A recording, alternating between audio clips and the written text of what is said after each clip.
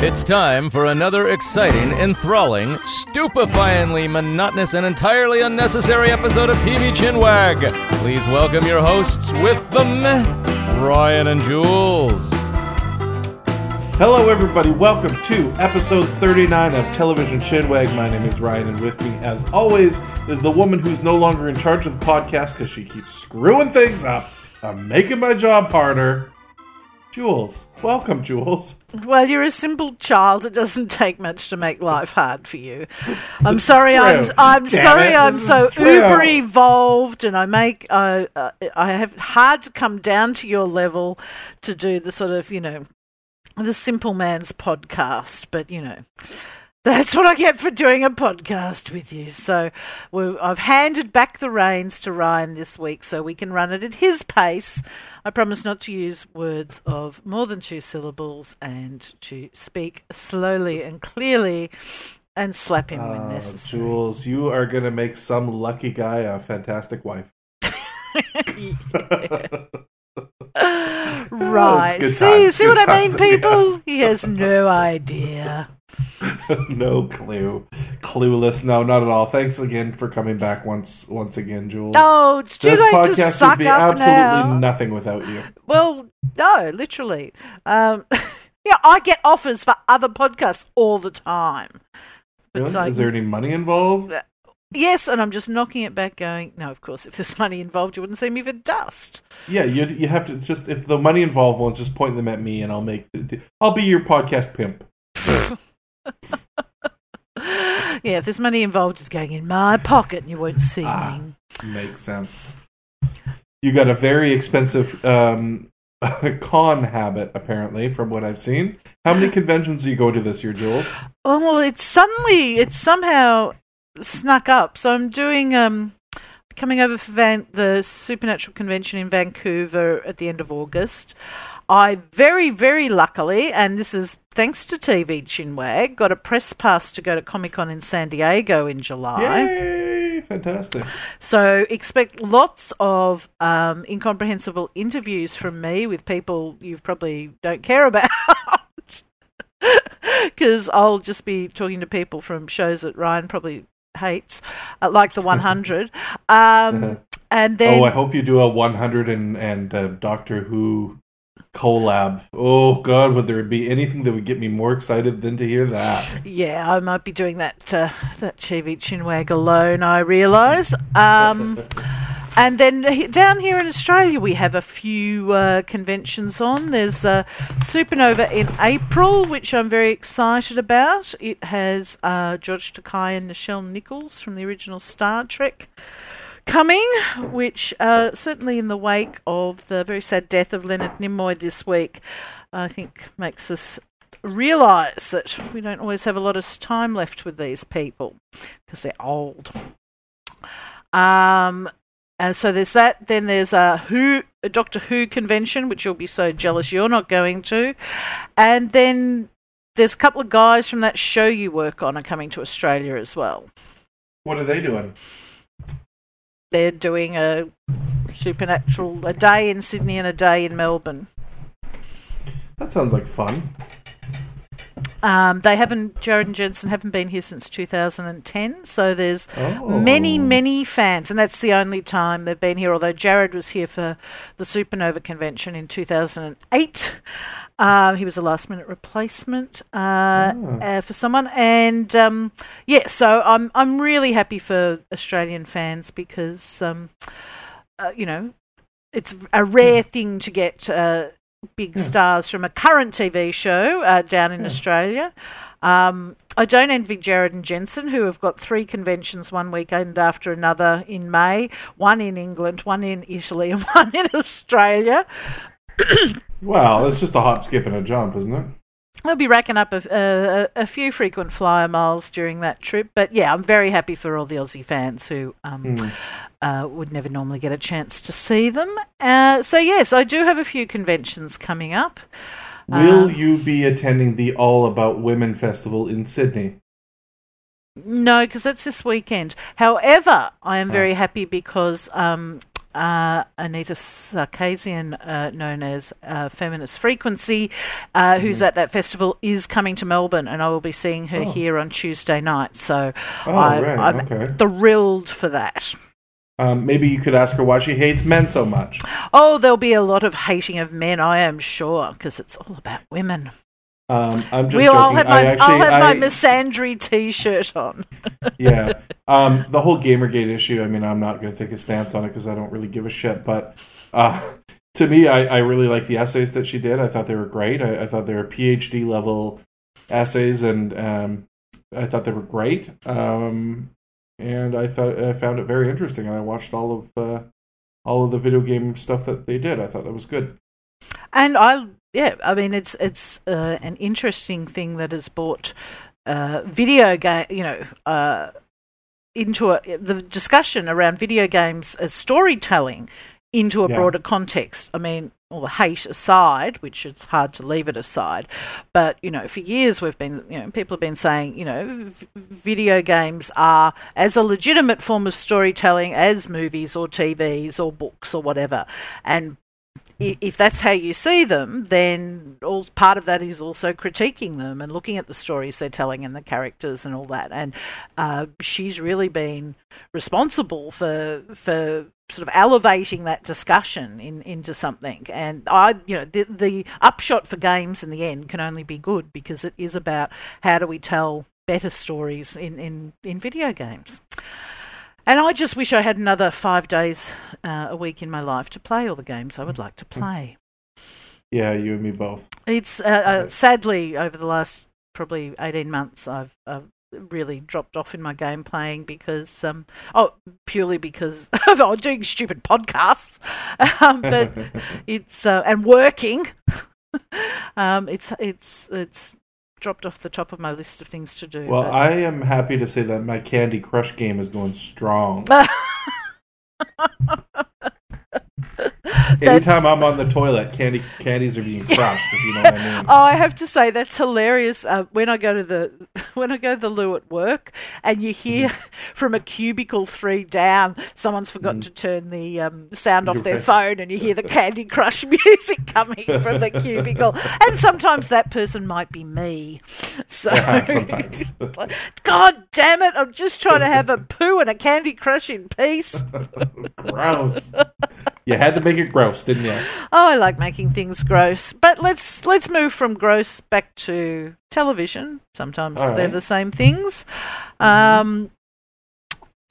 One thing I wanted to talk about briefly in some, I suppose it's news. It's a little bit old now because we've finished the awards season for TV and for movies. But a really weird thing that the Emmys have done, and we talked on the last episode a lot about comedies, and we're going to talk about 2 comedies again today. God, I don't even know what time it is. It's only midday here. The Emmys have now redefined comedy as having to be under 30 minutes to fit into their comedy category for TV awards. Now, can you explain to me how a time limit relates to the genre of the show you're making?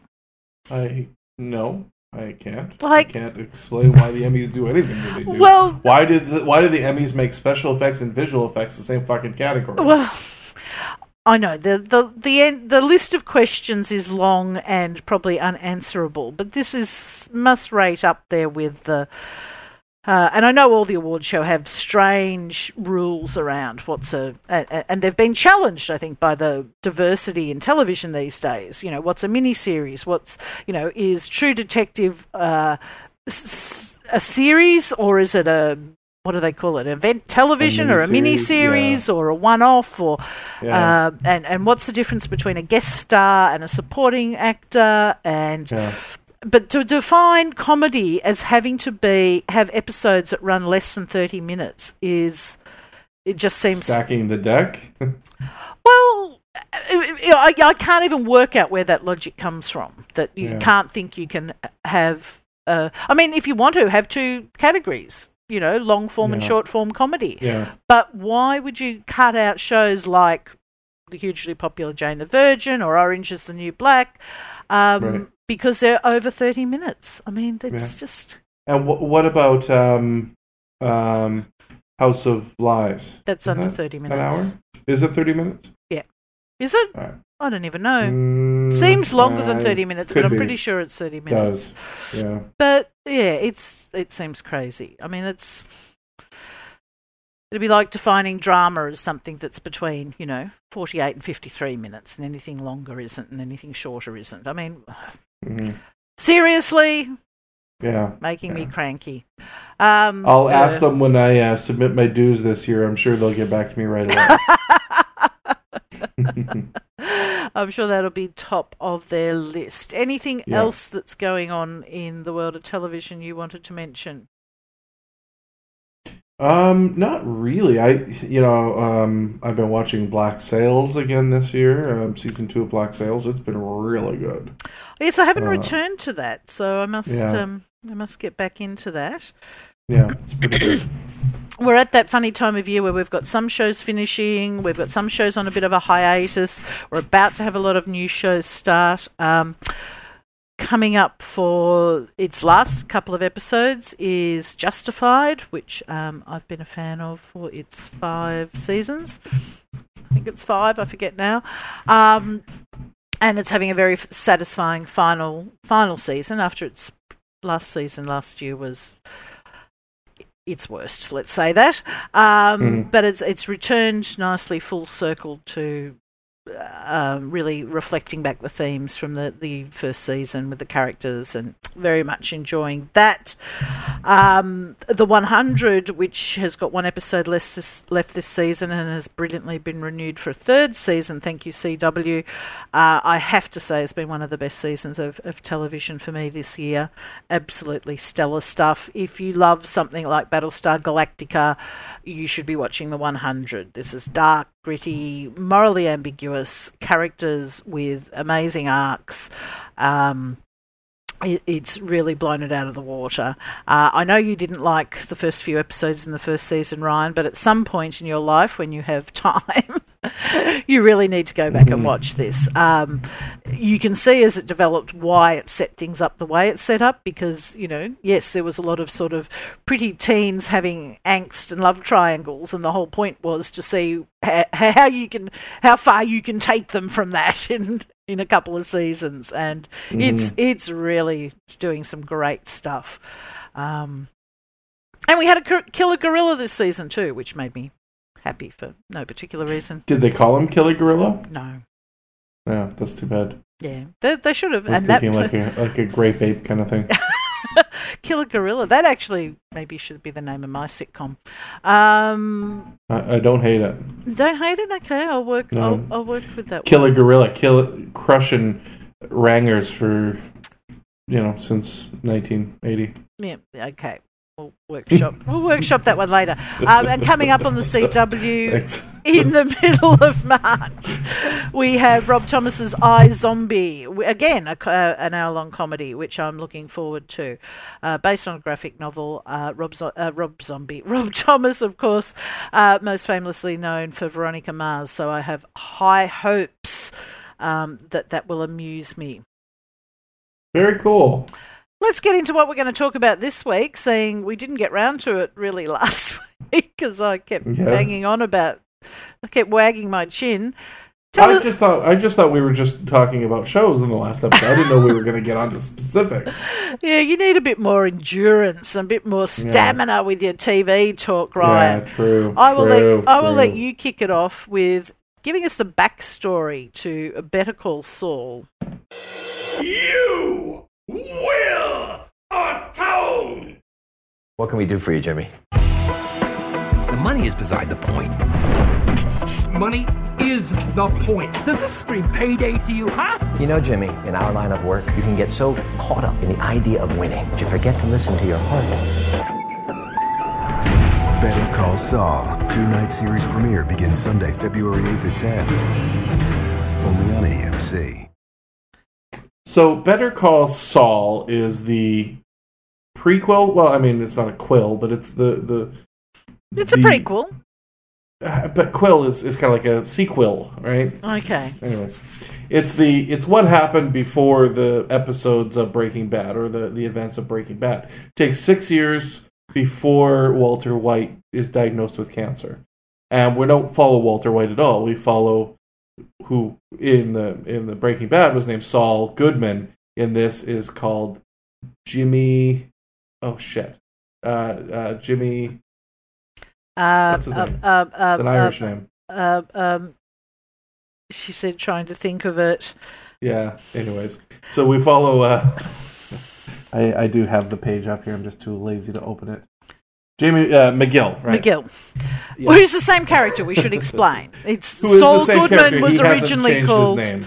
Yes, he was originally called Jimmy McGill, and he was a public defender in Albuquerque. So and we follow him in him trying to get by, taking these public defender cases, making $700 a case.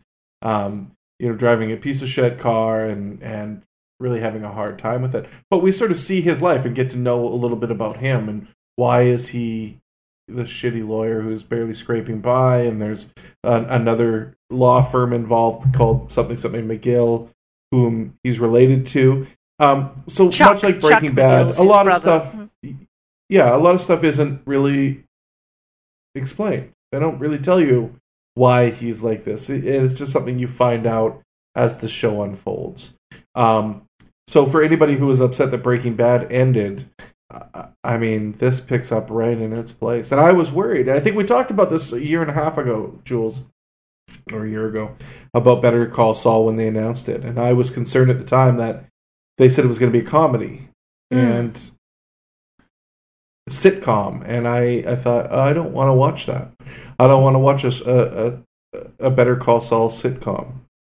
This isn't that. If that's what they were going for, they failed miserably. Because this is, but succeeded accidentally in that case. But succeeded at being the continuation or prequel of Breaking Bad. I mean, this is very much Vince Gilligan. This is very much the people that made Breaking Bad. This is, I mean, they have the same editors. Yeah. Skip McDonald is back editing, and what's her name? Sorry, anyways, is back editing as well. They're doing a great job. It is very much Breaking Bad. It takes place in the same place, shot the same, looks great, great writing, wonderful. What did you think of Better Call Saul? Look, I like you was wondering whether they would, totally be going for a different, genre and everything, but this is very much the child of Breaking Bad. I mean, the cinematography, the style, the mood of it is all... Well, it should be the parent of Breaking Bad, technically, but yeah. I hear Yes, in a time loop situation, it is the parent. So yes, it's very much it's very much cut from the same cloth. That's probably the best way of saying it. And in fact, the first episode picks up after the end of Breaking Bad. And for those Breaking Bad fans would know that Saul Goodman, who takes off his life in having been shattered at the end of Breaking Bad, and sort of predicts that he'll be working in a Cinnabon store somewhere, and that's how we pick up with him. He's working in this, bakery in Omaha, and it's really sad. It's, it's very, melancholy's not even the word. I mean, we've got this man whose life's been pulled apart, who's got this, barely living wage job. At night, he's got this little apartment, and he sits and watches, he has a bag of VHS videos of his old Better Call Saul TV ads. Like, you could not get more pathetically sad. Yeah. And then we go, as you say, we go back to 2002 and where he was then. I suppose one of the questions people will have is, do I have to have watched Breaking Bad to watch this? And the answer is no. You can. No, but I don't think you would appreciate it. Well, no, yeah, no. I would say, and I don't know anyone who's watching it who hasn't watched Breaking Bad, but I think you could watch it on its own without. I mean, it's not dependent on knowledge of the canon of Breaking Bad. However, it ties in, and there are characters who appear and there are parts of the story that inform what happens later in Breaking Bad, but they're done in such a way that if you don't know who a character is, like there's one of the baddies who Tuco, who appears in Breaking Bad. If you don't know what happens to him in Breaking Bad, that doesn't affect your watching of Better Call Saul. It gives you a squee moment if you have watched Breaking Bad. Yeah. And there are lots of little things like that you go, oh yes, that's where that came from, or that's that character. So I would encourage people to watch it because it's a wonderful one. I mean, look, Bob Odenkirk, again, talking about brilliant comedic actors, is fantastic. And it has that Breaking Bad thing where it can be hilariously funny and then turn on a penny and be as dark, whether it's in that sort of the sadness I was talking about earlier, or, manage to pull off outrageous situations and make them believable. It's a wonderful show. I think that there's a really neat little thing that happens in it where you find that Saul is, or Jimmy McGill is helping his brother. Yeah, it's his brother played Chuck. by Michael McKean. Yeah, his brother Chuck.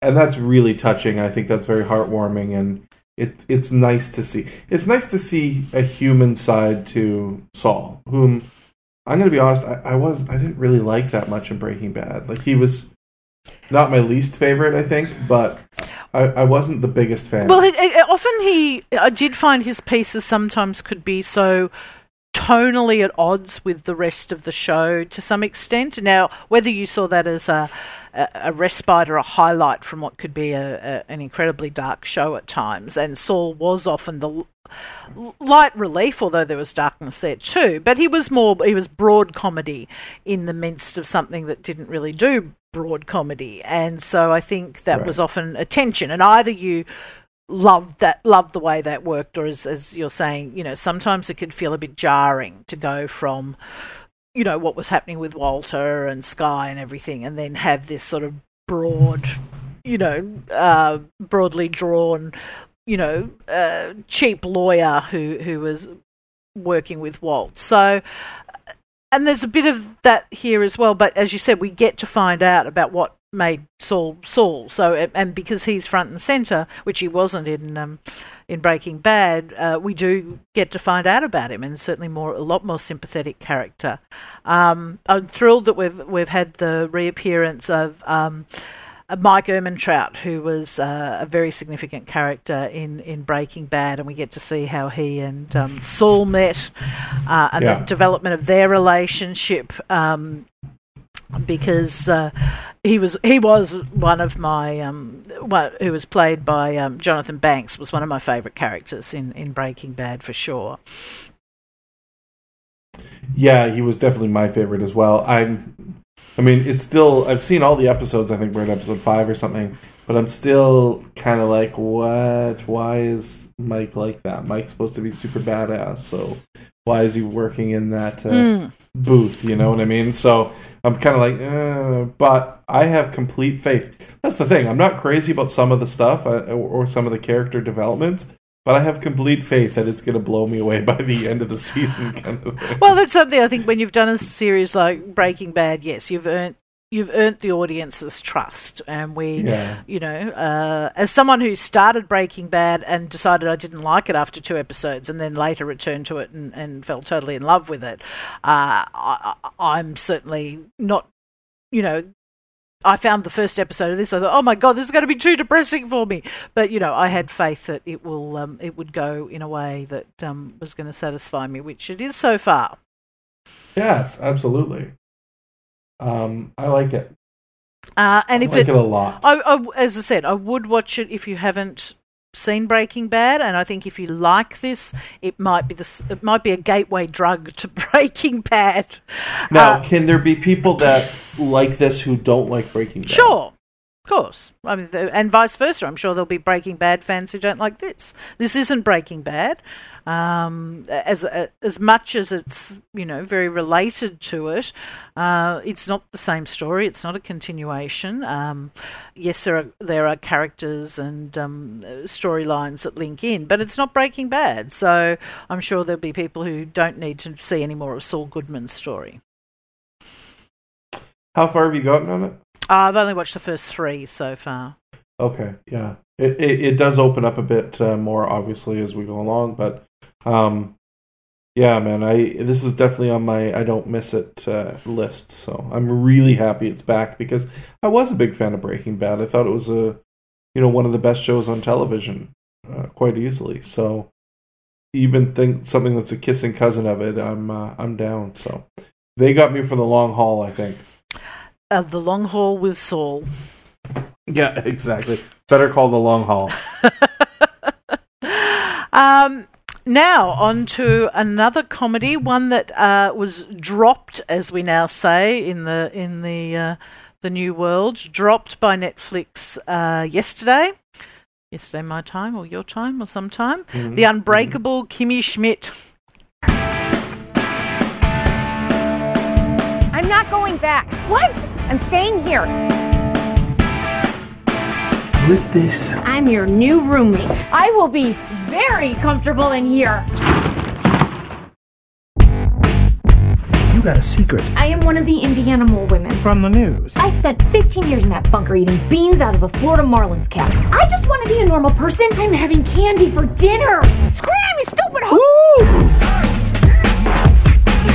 Titus, dancing is about butts now. It is, girl.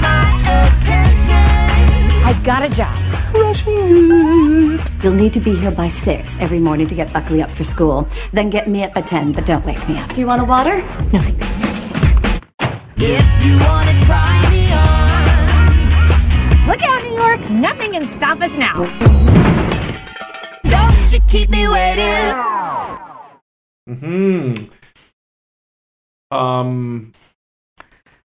I hadn't heard of this until you texted me, although I'd seen it posted somewhere, but I never really looked into it. The Unbreakable Kimmy Schmidt. Why don't you tell us about it? Well, I'd heard about it purely because it was a show with Tina Fey connected to it. Now, I was not a religious watcher of 30 Rock, but I did watch it over time. I dipped in and out of it, and I really enjoyed it, and I do love Tina Fey a lot. So I'd heard that she developed this series which had been offered to NBC. In fact, they ordered it. They placed a 13-ep order with it, and then they decided they didn't want it. Right. So that is someone who made that decision at NBC is possibly currently packing their goods into a box and leaving the building, I'd say. So Netflix picked it up, and I'm pretty sure whoever made that decision at Netflix is currently in a room surrounded by flowers and chocolates and getting a new ergonomic chair. So it's a half-hour comedy. It stars Ali Kemper, who I know you're a huge fan of. Mm-hmm. Where do you know Ali from? I remember her from a YouTube video called something like The Worst Blowjob in the World. Okay. Where she's talking to her boyfriend. She's like, you know what I'm going to do? I'm going to give you a blowjob. He's like, all right. She's like, oh, yeah, I'm going to make it so dry. And he's like, what? She's like, oh, yeah, and I'm going to get lots of teeth because I know you like the teeth all over. In her style. I thought, this chick is hilarious. And she is. She's so funny. She's so damn funny and cute and so easy to watch. Well, you fans will remember her from The Office. She played the receptionist who replaced Pam Beesly. Jenna Elfman? No. Jenna, what's her name? Anyways. Ellie Kemper replaced her. She's very bubbly and airheady and cute and precious and all the wonderful things that you can have in a person. The premise of this show is she, along with 3 other women, were held in a bunker underground for the last 15 years with this cult leader who convinced them that the world had exploded and they couldn't leave. And these 3 girls were quite dumb and dim. Well, 2 of them were, or 3 of them were. Was there 4 of them? 4 of them in total? There were four of them in total. And they all... One including a cleaner. Yes. The Hispanic one. Right. And finally, they're released, and that's sort of where we join them. They're released from this bunker and saved by the police, and they go out into the world. And Ellie Kemper's character is Kimmy is the one who is brave enough that she decides she's going to move to the big city, because if she's been locked up this whole time, she wants to see the world and get as much experiences as she can. So she comes to New York and she starts her life, and she meets a cast of colorful characters and does some wonderful things.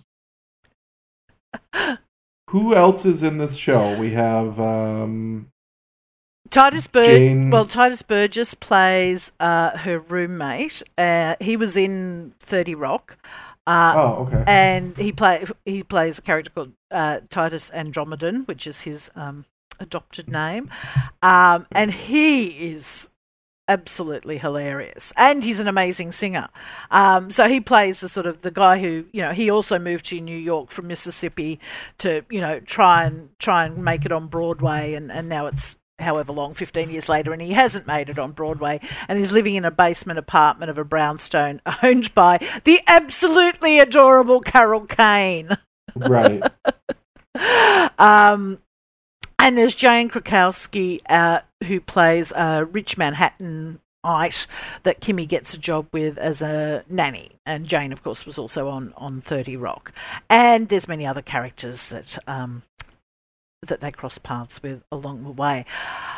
What did you think of the unbreakable Kimmy Schmidt?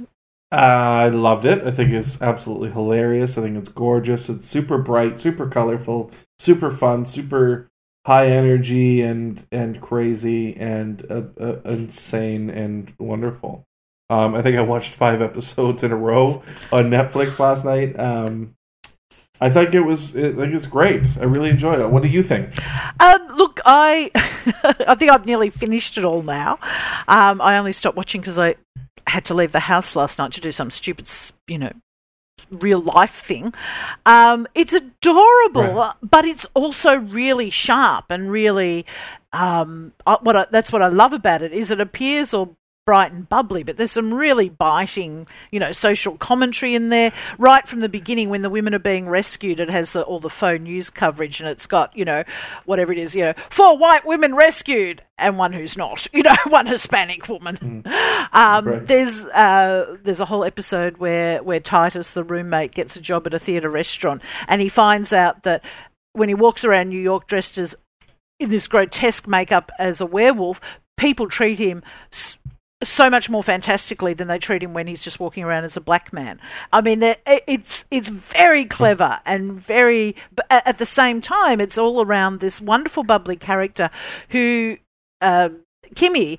The interesting thing, of course, there's all this, she's been locked up for 15 years, so there's a whole lot of pop culture references and that she doesn't get. They play that, again, very, very cleverly. It's not just laughing at her. Because of her not being aware of these things, she gets to have commentary on them, like her observations about selfies and stuff like that. She's not a dumb character. She's actually very smart, and they use this. They don't downplay this darkness. So one thing the show doesn't shy away from is this dark backstory that it's set up for Kimmy. So the fact that she was held captive by some crazy apocalyptic preacher guy in a hole in the ground with 3 other women for 15 years. And that's really interesting, how you weave that back into this sort of bright, bubbly comedy. And how it never diminishes that. It's not just a thing that they make jokes about, and there's actual, commentary in there about, just because someone looks bright and bubbly. I mean, we were talking last week about your movie Weirdo Hero and how you can make assumptions based on how someone presents about what their life is. And, Kimmy is, I mean, she's like Mary Tyler Moore on E. She's so happy happy and bubbly and wonderful, but she has this dark past which has shaped how she sees the world and her how she struggles to have an identity apart from the one the media, who dubbed them the mole women, have put it, but also what she learnt in being this incredible, horrible environment for so long. And it does that with all the main characters too. It sort of starts to peel back what their image is or what you presume about them to find out something more about them. And not in a... I mean, it's still comedic, but it gives this actual other level to it that's really fascinating.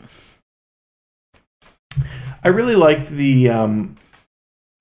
you want Kimmy to win. You want her to know, how to get by in New York and these sorts of things. But you don't want her to lose her innocence. Well, and it's... Or I don't, at least. Well, it's almost... I don't think she's innocent. That's not quite the right word, I think. I think she's naive about some things. But I think what they cleverly do is not... And she's hopeful. She's optimistic. But, yeah, I don't know that... Maybe less experienced in the world is perhaps because she's had her innocence ripped away from her. She was 15 when she was locked up and horrible things done to her in a bunker. So it's an interesting mix, but she's the unbreakable part, which comes about because of a comment made at the beginning and which gives rise to the absolutely wonderful and earwormy theme song. Yes. Is about the women being unbreakable, and that's what she is, and that it hasn't, this horrific experience hasn't taken away, her faith in people or, she's trying to remake herself in the world, but yeah, she's still, she wears these bright primary colours, and that, that reflects her personality and the fact that she's kept that in despite what's happened. And that's what that sort of gives it this extra level of interest, I think. Yeah, I think so too. I mean, it's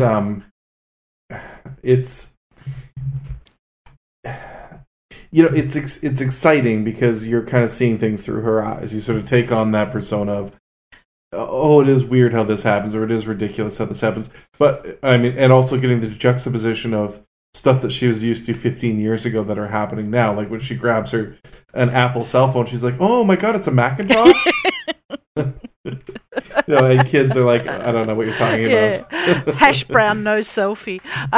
Yeah. Oh God, there are some great lines in it. There's Troll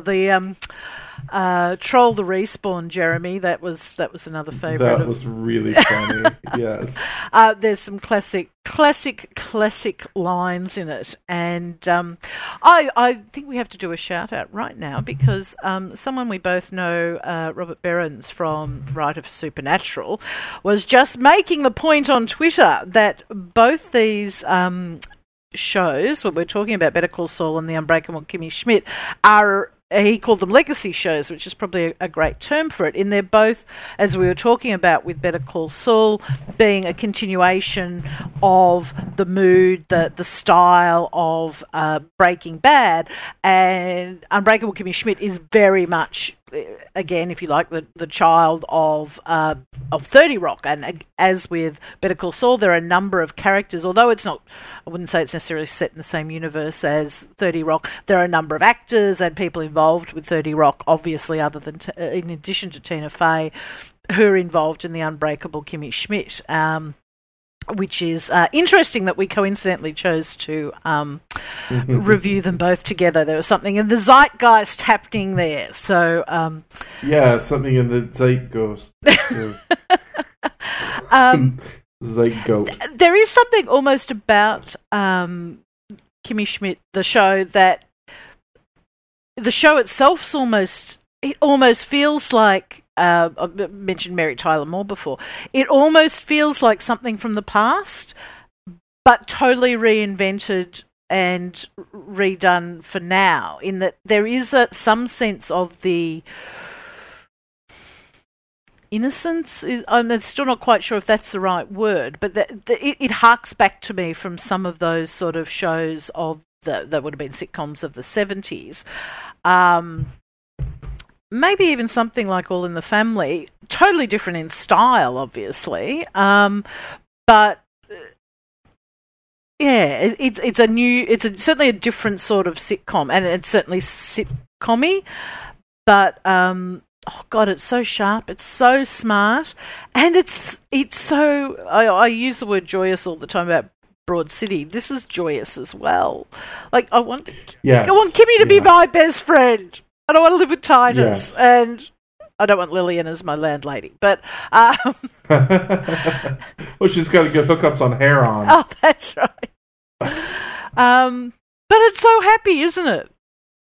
It is. Yeah, it's very colorful. It's very candy coated. It's very sweet, but not saccharine. I don't think it's. Oh God, sickly. No! And that's my kryptonite. So if it was if it was like that at all, if there was, and I think that's because there's no pity for the character of Kimmy, and that's something she certainly eschews herself. This is true. This is true. And that's one of the big themes of it is about, and we see in the first episode, a desire for the media to paint these women as victims. And as I said, harking back again to the wonderful theme song, they're not victims. They had something terrible done to them, but they're unbreakable, and they're women who've survived this. And we get to meet, so far we've met one of her other women that she was down in the bunker with, and how she's dealing with life after the bunker in a totally different way, which Kimmy is initially very critical of. And again, it's hard to describe how this happens in a way that's everything is so light and bubbly and hilarious, but there's these other things, sort of happening under the surface, and just little biting lines. Like she walks past a construction site one day, and a guy's like, "Oh, I wish I was your pants," and she's like, "I wish I was your shiny yellow hat." And he then goes into this whole reflection about how terrible he is to women, and how catcalling is bad, and then that gets picked up a couple of episodes later with something else, and it's just so clever and smart and pointed without that being something it's hanging its hat on. It's not I'm a social commentary show. It is that, but it's lots of other hilarious and adorable things as well. You've got to watch it, everyone, and I bet you can't stop at 1. No, I got through 5 before I stopped. I agree. It has something very sweet, but also some pretty big barbs. And I think that's good. And I agree. Kimmy's not somebody who's weak or uncapable. She's just I think naive is the word. Yeah. I mean, she doesn't see the world until somebody really shows it to her. But she's adventurous, and she's got a great spirit, and it's fun. It's fun going on these little adventures with her, I think. Yeah, I'm so thrilled. And I'll be interested to see. So, of course, this first season was made for NBC. It'll be interesting to see what they do, knowing they're making their next season for Netflix. Because I think that opens up, knowing you're making it for a different audience, knowing you've already been successful as well. Oh, yeah. It'll be big time. Yeah, I'd be fascinated to see how they sort of have some of what must have been restrictions on where they went when that's loosened up, and they're like, okay, now we can do what we're doing and do it to an even bigger level. So they made this for NBC? Yeah. Wow. And NBC went, oh no, too weird for us. Yeah, too good for us. Yes. Pretty much what they're meaning. I mean, it definitely does have shades of 30 Rock. She really reminds me of Jack McBriar's character from 30 Rock, which, is fun. It's a fun character. There's nothing wrong with it. Here's my concern, Jules, is how long until we just get sick of Kimmy? Well... Like, how long before it just becomes annoying? I don't know. I'm up to, episode 11. And I haven't found it, I'm nowhere near that now. Maybe season 4. I mean, obviously with anything that involves a fish out of water scenario, there's a point where the fish gets used to being out of water. So it has to evolve. You have to get over. And I think cleverly, a lot of the humour doesn't rely, although those comments about her, not knowing a celebrity's dead or what the current music is and all that are used. I don't feel the soul of the show is set on that. So I do think it can grow. And look, it will depend on how clever the writers are, and can they, what is it like for Kimmy a year or 2 years after she's been down the bunker, and what are we going to be enjoying about her then? So I think it's a challenge in that way. But I think there's plenty of mileage to be had. I'd be looking at least, I think they can pretty much coast with their current format through the next couple of seasons, and then maybe you start season 3, you need to start to steer it into something else. But we've still got a couple of the other women she was down there with to meet. She can always go back to, so I'm up to an episode where we've met some of her family who come to New York, so we can always have her going back to Ohio as well for a part of it, a couple of episodes. But yeah, I think it's a challenge, but nowhere near that in the first season. I probably could have gobbled down 25 of these episodes without wiping the smile off my face. Well, that's good to know, because I'm at episode 5, so I'll still be enjoying it by the time I get to the end. I think so. And they develop some of the characters, particularly Titus. Gets more storyline, and you get a bit more, not necessarily depth, but you get more plot lines. Sorry, my computer's talking at me. Supernatural! It just pops up on my computer. At the weirdest. Did you turn your computer into a boyfriend, Jules? What? Do you have a computer dressed up in men's overalls stuffed with straw that talks to you? It says, "No, Jules, I think you're fantastic." Well, it'd be a girlfriend, and it'd still be wearing overalls, of course. But no, I just occasionally things pop up, and they tend to be supernatural, so to speak, literally. I mean, the TV show. Anyway, enough about that. my weird relationship with my computer. I like this gig of me not understanding that you're gay. How long can I carry that on for? Oh, you keep trying. I suppose until I send you one of my sex tapes. Oh, God. Oh, don't pretend you wouldn't love that. Talk about turning gay. Girl on girl. Yes, Unbreakable Kimmy Schmidt. Watch it. I thought one of your sex tapes. Yeah, I did. Oh! What? You don't want to watch me have sex? Oh, just think of Kimmy Schmidt. Go to your happy place. Me and Kimmy having sex, Schmidt. That would be good. Well, half of it would. Oh! Hey, that's fair, right? Yeah, my half. You don't want to see Kimmy having sex. I can understand that. Poor Kimmy. She's just a young. She didn't know. She's just innocent. I know, but she does. Oh, you're not up to where I can say anything about things that happen. No, although the part where she's like in the bunker. She's like, did freaky sex stuff happen? Yeah. Yes. We might have more to find out about that. Very good. So look, yes, both these shows were very different. Like, could you get two more different? And going back to my original point about the Emmys defining comedies on how long they are, I suppose I'll go back and say, really, and you and I have talked about a lot of shows that, the world of comedy is broad and huge, and, shows like Kimmy Schmidt and Better Call Saul are incredibly different. Although I'd be interested to see how different the audience they attract is. I think there might be a bit of crossover there. But, they're miles apart from, How I Met Your Mother or Big Bang Theory. They're almost not in the same universe. So I suppose you might as well define a comedy by how long it is, because it's probably as useful as criteria as anything. Yeah, I think you're absolutely right. This actually reminds me of a show that we're going to talk about in a future episode, which is called The Last Man on Earth.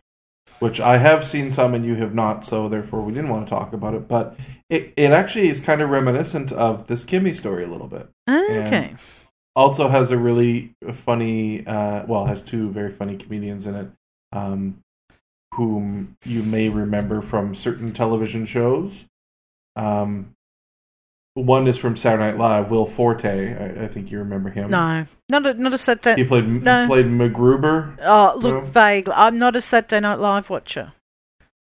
Oh, okay. I mean, mainly because it was never on television here in Australia, and so other than catching it occasionally when I've been in the US, it's just not. It's obviously not something. It's not something you can watch on Netflix, and I'm not about to go and download 40 years of Saturday Night Live. So anyway, it's not. I'm aware of some of the more famous people and sketches, but not. Okay, so you probably know him vaguely. And then Kristen Shaw is also on it, whom you know for sure. Yep. Kristen Shaw. So we'll be talking about that next time. Yes, and what else are we talking about next time? Have we decided yet? No, I don't think. Well, it depends what you've got time to watch. Depends if I do my homework if or you not. do. I don't know if you want to watch 12 Monkeys, or there's probably more amusing things to watch than that.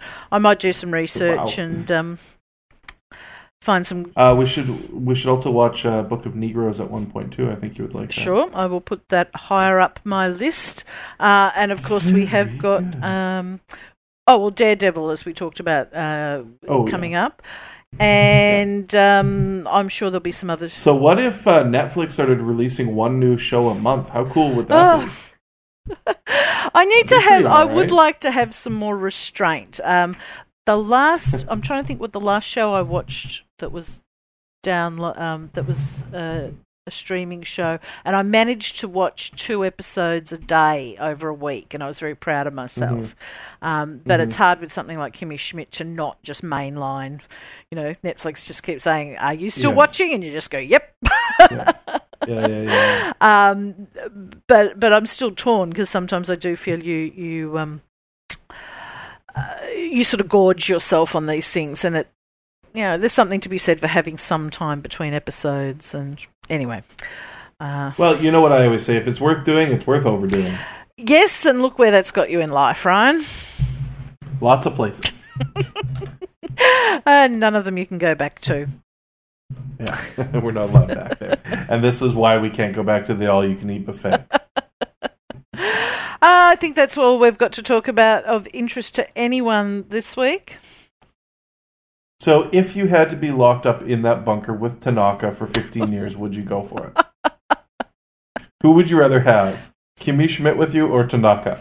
Both.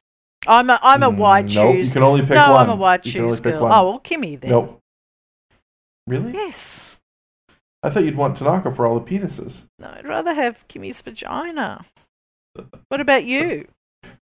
Definitely not the penis monster. What the fuck? I don't know.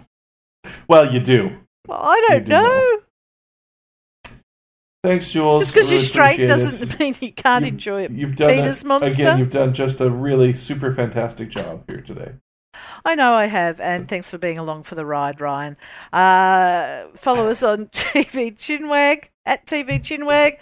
Support the Weirdo Hero movie. Ryan will be tweeting out links. I'll tweet them out occasionally if he's nice to me. Follow Ryan at Ryan_Curtis. Follow me.